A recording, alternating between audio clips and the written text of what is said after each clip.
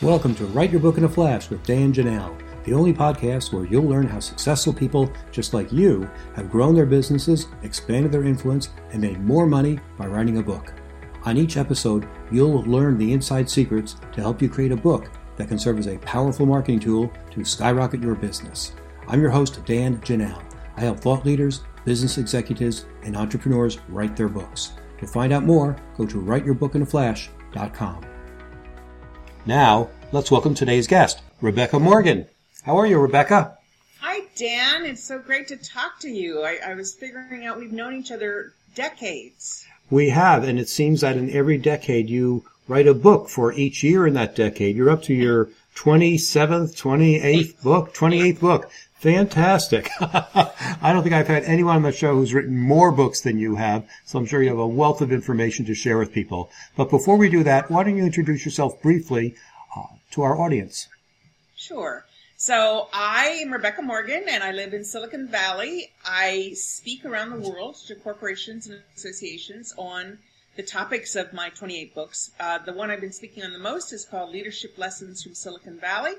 And because I've written 28 books, a lot of people come to me to get advice on how they can start a book or how they complete it in a week, which several of my books I've completed in a week, believe it or not. So I think a lot of people overthink creating a book, and they've had it on their to-do list for years and years and years.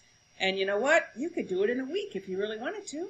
Well, let's dig deeper into that, because when I talk to prospects and when I do my seminars, one of the most frequent questions I am asked is, where do I find the time to write a book, and how much time does it take? And it seems like it's going to take too much time. There's a lot to unpack there. Share with us your ideas. So it depends on what you want out of your book. If you want to create a, calling card, like I know you help people do, then that is, you need something that's credible and that has some great content and is well crafted editorially to give to people.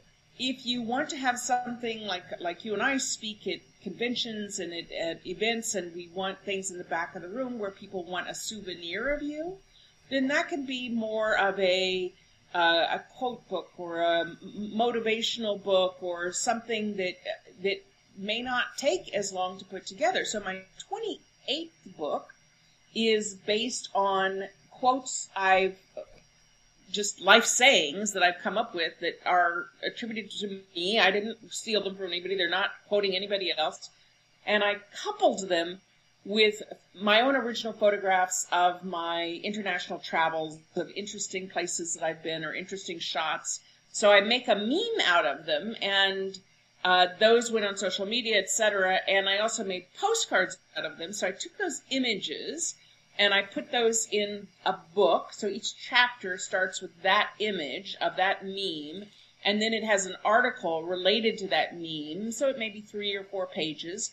And then I've also added a page at the end, which just tells the story of that photo, because usually they're of unusual things that people might not have seen in the world. So that book is about 130 pages long, I think, and it's got 35 chapters, and they're sometimes called bathroom books, in that, they're 3-4 pages long each chapter, and people, can read them quickly, and now with people's attention span being so short, they like short chapters, just like they like short podcasts. So that's was an easy book for me to put together. So then, do you want me to talk about the 27th book, or you want to have any questions about that one? Yeah. Can you give us an example of the article and the picture so we can actually visualize what you're talking about? Gosh, let's see. So one of them is my quote is, "Life is a self-designed personal growth workshop." And so then I tell the story of how every time I've had a setback or I've had a disappointment, I look at what is the learning there and how did I get there? Was it a total accident, which of course some things are, but sometimes it's because my actions or inactions led to this setback, And so there's a learning. There's always a learning. That's why it's a self-designed personal growth workshop, right? And I say it's self-designed because it is based upon our decisions, even if our decision is to not make a decision. There's a whole article about that, and then I've got the meme, the quote on one of my photos, and that particular one is also the title of the book, which that meme, then that image went on the cover of the book. Does that make more sense? Makes total sense. Rebecca, in my book, Write Your Book in a Flash, I talk about 5 different levels of books. Now that I've written that, I probably could expand that to 10 levels, but on the very low introductory level are those book quotes, or even books that have no writing on them. Just, everything men know about women. And you open it up and it's 100 pages of blank pages. So those will be like really, really easy to do. And on the far end, on the I call it level 5 book, would be a true thought leadership book, like Good to Great or In Search of Excellence. And right below that, I would put a big business card book, which is what I do. And then there are other levels of books below that help someone's credibility, but are easy to write and such. I'm wondering, are there any kinds of books that you consider would actually hurt someone's credibility? Because there are a lot of people trying to sell all sorts of ideas for what a book is today, and some of them may not really be what people are thinking about when they are investing in those kinds of books as marketing tools. What do you think? Well, the things that I think shoot people in the foot are smaller books, and those could be either smaller in terms of the cover size, or it could be smaller in terms of the number of pages. And I've seen colleagues produce quote-unquote books that are really an article, 14-point type, double-spaced, that they bound. And now they call that a book.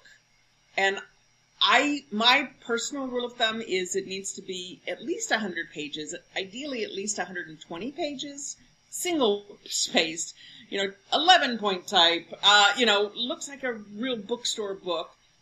That, to me, I think you've earned the title of author. But under that is really a booklet or, that you've bound.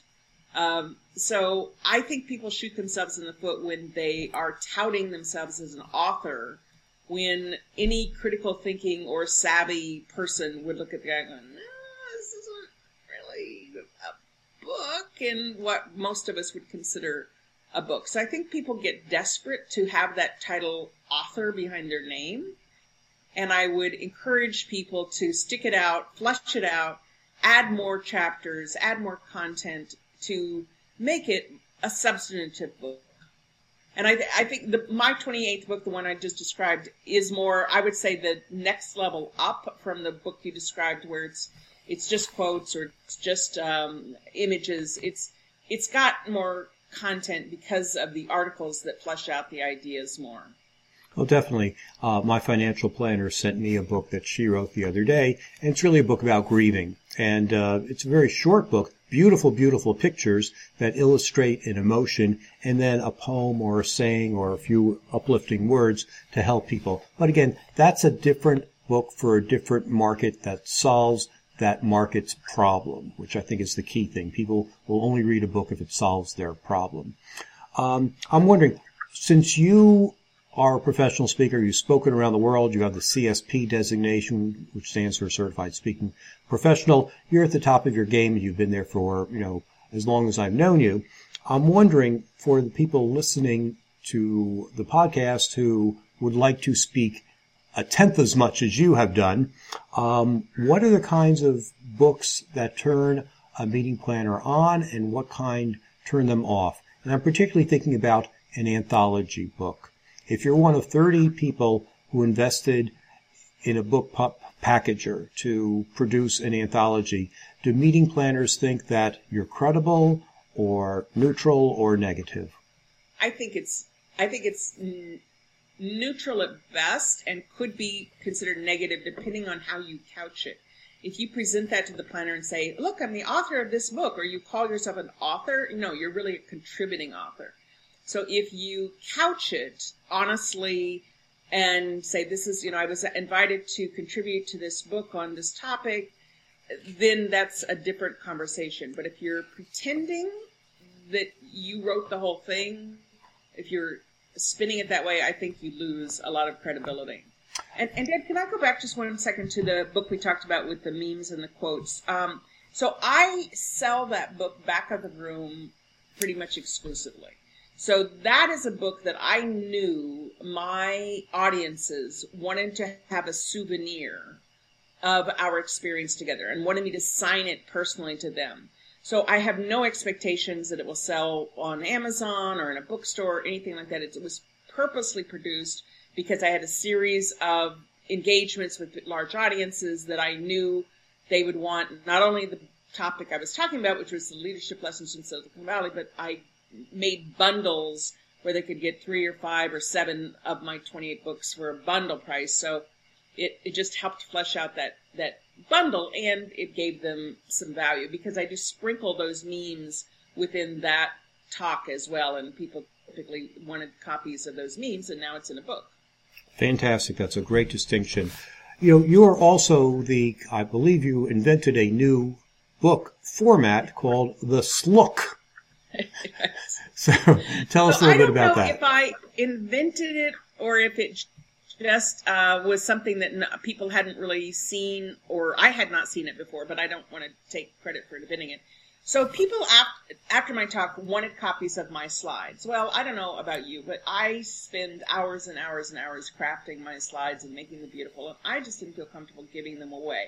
So I put them in a book in between the commentary of my talk. So it was like I didn't really have it transcribed, but you could have your talk transcribed.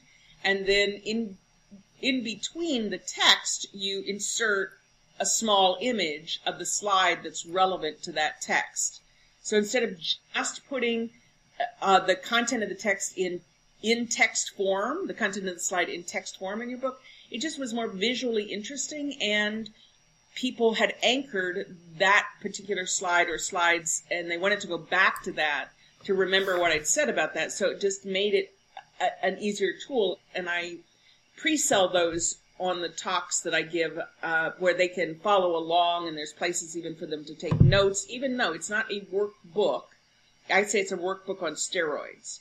So it's still the 8.5 by 5.5 format. And there are places where I will ask them to take 30 seconds and write something down, even in a keynote speech, and I give them space to do that.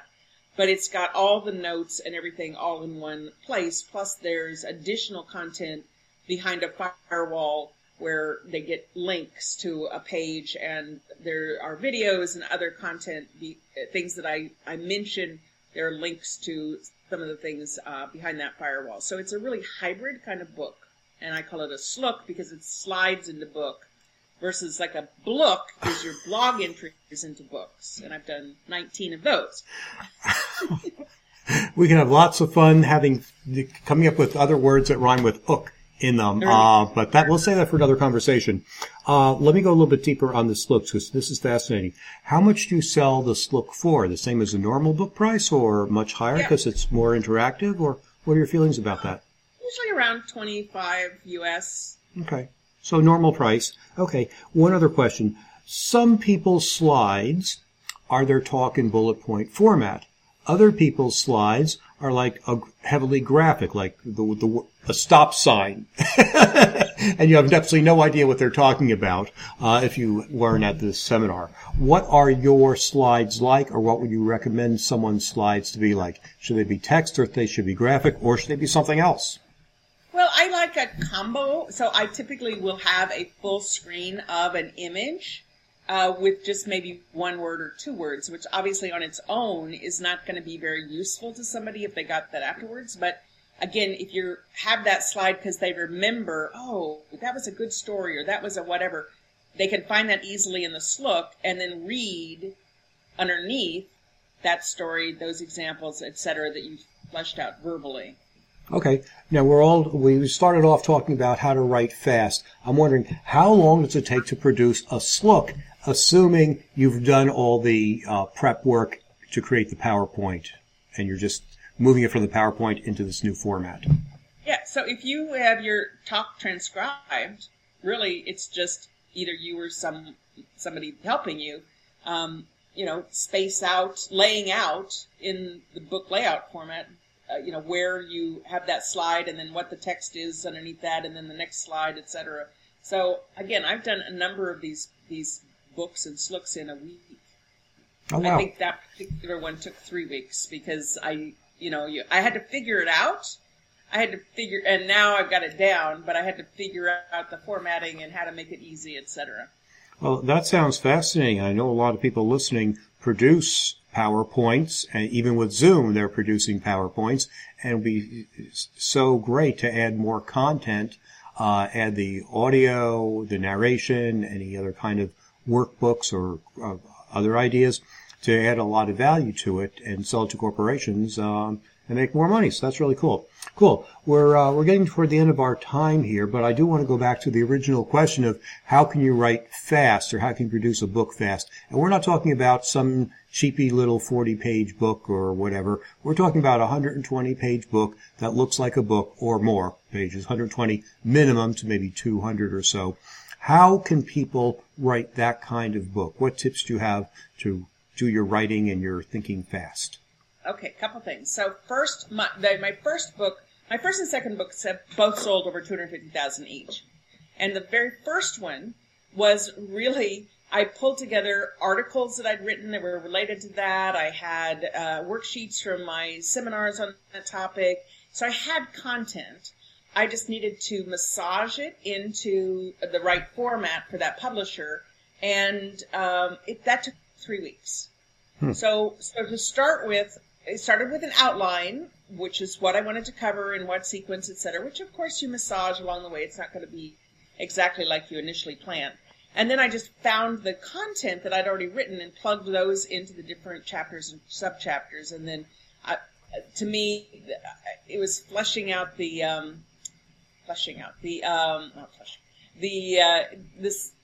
so those are the bones, and you needed like the cartilage in between the bones to connect them in the book. So you just making the segues clean. So that took 3 weeks. Then I had a couple of the books, as I mentioned, were from my blog entries. So that took a week because I was speaking at a big conference with 8,000 people, and I didn't have a book on this particular topic. So I went back to my blog articles and segmented them into that topic, and then I found some on another topic, so I ended up with 2 books, and I just formatted those blog entries, again, 3 to 5 pages per chapter. And so people think a book has to be sequential. It can be, or it can be a collection of essays, which is essentially what my books are, where I've made the blog entries into books. And I had that done in a week. Wow. Great. Yeah. So it can be done. So that is fantastic news. Rebecca, can you tell us who your perfect client is and how they can reach you? Oh, well, thank you. So RebeccaMorgan.com is my website. And my perfect client for this sort of project are people who are somewhat organized. They want a thought leader. They want an accountability coach. They want somebody who is willing to be honest with them and say, you need to really hire a ghostwriter or a, grammarian or somebody that will give them honest feedback. And that's what I do as gently as I can, but I'm not going to say something is really great when it's not, because I want you to look your best and to have something that you're not going to want to throw away once you get it back and you get some honest feedback from other people. You have something that you're proud of. And my first 2 books were written 30 years ago and they still sell. Fantastic. Thank you for being with us today, Rebecca. Thank you, Dan. Thank you for listening to the Write Your Book in a Flash podcast with Dan Janelle, the only podcast that shows you exactly how people just like you have built their businesses by writing a book. If you'd like to write your book but don't know where to start, you can find great information at writeyourbookinaflash.com. If you're ready to take your next step to write the book that can transform your business, I invite you to schedule a free, no-obligation consulting call with me by going to writeyourbookinaflash.com.